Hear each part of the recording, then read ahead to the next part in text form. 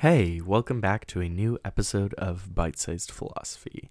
I hope you had a nice weekend and got to relax a little bit and rest and prepare for this new week.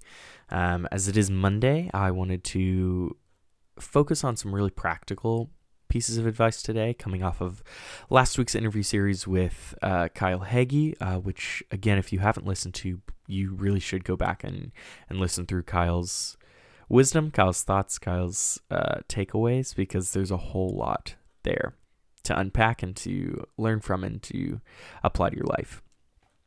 But today, I wanted to shift gears a little bit and focus on Dale Carnegie.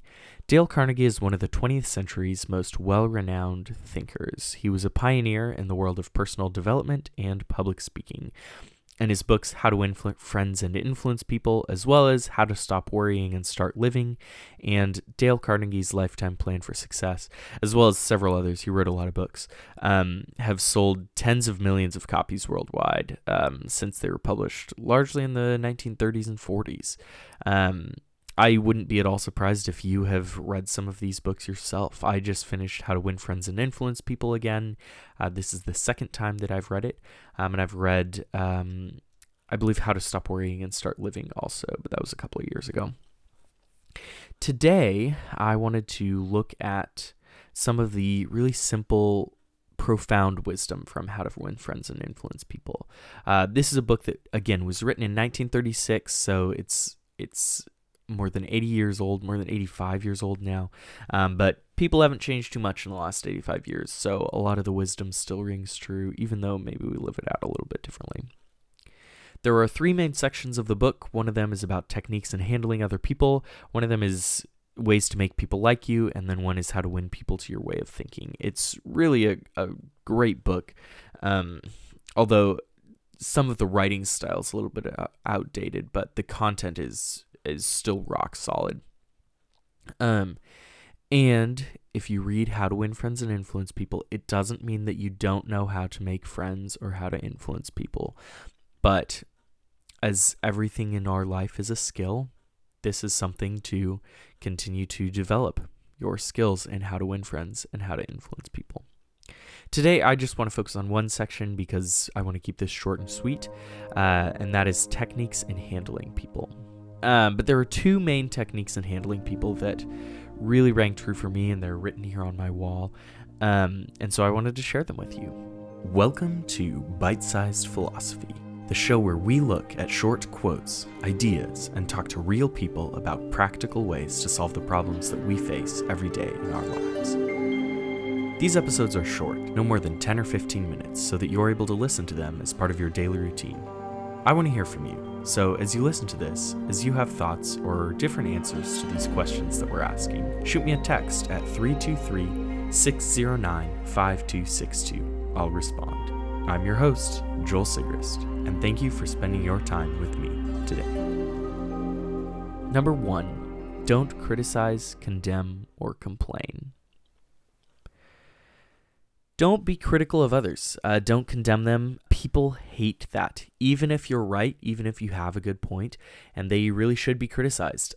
People rarely like it when you do it to them because it's such a tricky thing to do well. Taking criticism is one of the hardest things for me to deal with in my life, and I think it's one of the hardest things for a lot of people because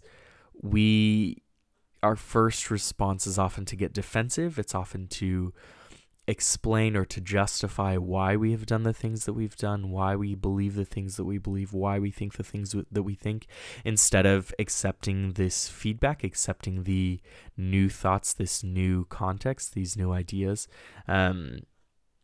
And we usually don't take it very well. I think it gets kind of at our core ego, which most of us have a pretty fragile one. I know I do, and we all want to be liked. So, secondly, don't complain. We've talked about this before. It was episode 24 with Marcus Aurelius, the quote, "Never be overheard complaining, even to yourself." Also, we've talked about the 21-day no complaint experiment, and we've brought that up on a couple of episodes. I'm working through that experiment right now, and it is tough to be really cognizant of all the times that we complain because we do it all the time. I do it all the time. And I hear other people do it all the time too. And people generally don't like complainers, even though most of us are one. It's demoralizing and it's negative, and people don't want to be around others like that. Instead, what they want is people who are thought-provoking, thoughtful, uplifting, kind, positive. Not this like fake happiness or this toxic positivity, which frankly is a weird phrase to me. But instead, they want genuine, kind, and fun, engaging, humorous relationships. And you can rewire yourself to be more of these things if you focus on it. Episode 24 talks more about that. Or text me. I'd love to have a conversation with you about that. 323-609-5262. Technique number 2 in handling other people. Give honest and sincere appreciation. People see straight through flattery, so this is not what this is about. It's not about flattery. Instead, it's about honest and sincere appreciation. It's about complimenting genuine things and noticing positives on other people, and then saying something about it.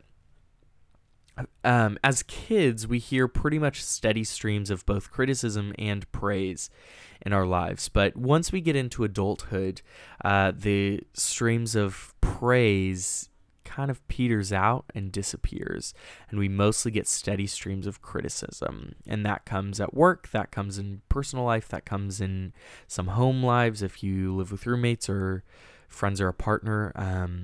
Often we get more criticism than we do get praise. And usually, there have been some studies on this, usually it's not very close.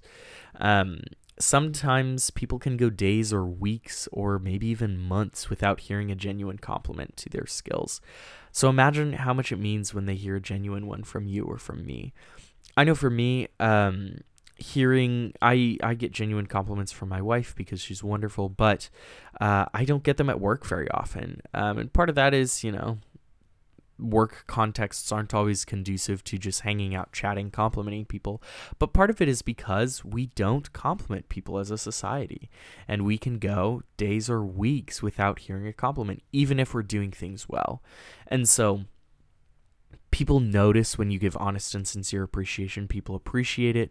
People care. And people really take that to heart. And people like that. People like you when you give them honest and sincere appreciation. They start to associate you with the feelings of getting that honest and sincere appreciation. And we like to talk about people aren't that selfish. People aren't focused on trying to get praise, but people appreciate it. I appreciate it. You appreciate it. Almost everyone appreciates it. There's a lot more to these ideas and to this book, but I just wanted to share those 2 really actionable takeaways with you as we start off this week and get into the new year.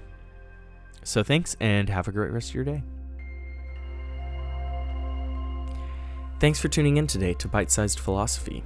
I publish these episodes every Monday and Wednesday at 6 a.m. Pacific Time or 9 a.m. Eastern Time. Make sure to subscribe so you get notified whenever new episodes drop. You're the reason that I record these podcasts, and I love hearing your thoughts on these ideas. Shoot me a text at 323-609-5262 and let me know what you thought about this episode. What would you add to it? What would you take away? What do you agree with and what do you disagree with? I want to hear from you and continue the conversation via text 323-609-5262 and on social media. Twitter is Joel Sigrist FF and Instagram is Sigrist Media. You also can find me on LinkedIn at Joel Sigrist or my website joelsigrist.com.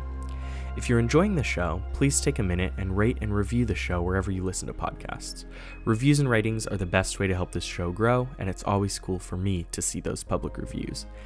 If you're not sure how to leave a review on your favorite platform, that's no problem. Just shoot me a text and I'll send you a link. Once again, that's 323-609-5262.